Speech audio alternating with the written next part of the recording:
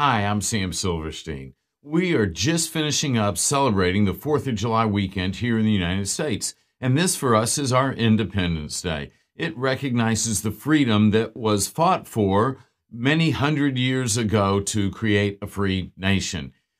Besides on a government or a countrywide basis, freedoms apply to us individually as people. How do we earn freedom in our life?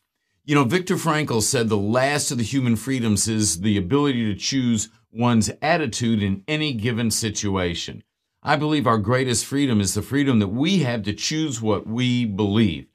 Actions follow belief. When we choose a belief that supports actions that are positive and that contribute to building relationships and that model accountability, then we inspire accountability in the people around us.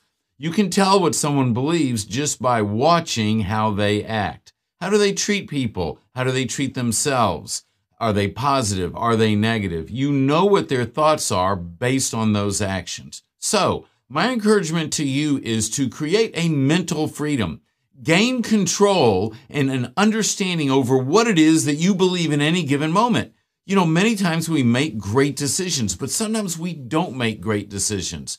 Stop in that moment and look at what was the thought, what was the belief that led to that decision, so that in that moment we can learn, we can adjust what it is that we're thinking and believing, and we can have a set of beliefs that support decisions that produce positivity and accountability in our lives and in the lives of the people around us.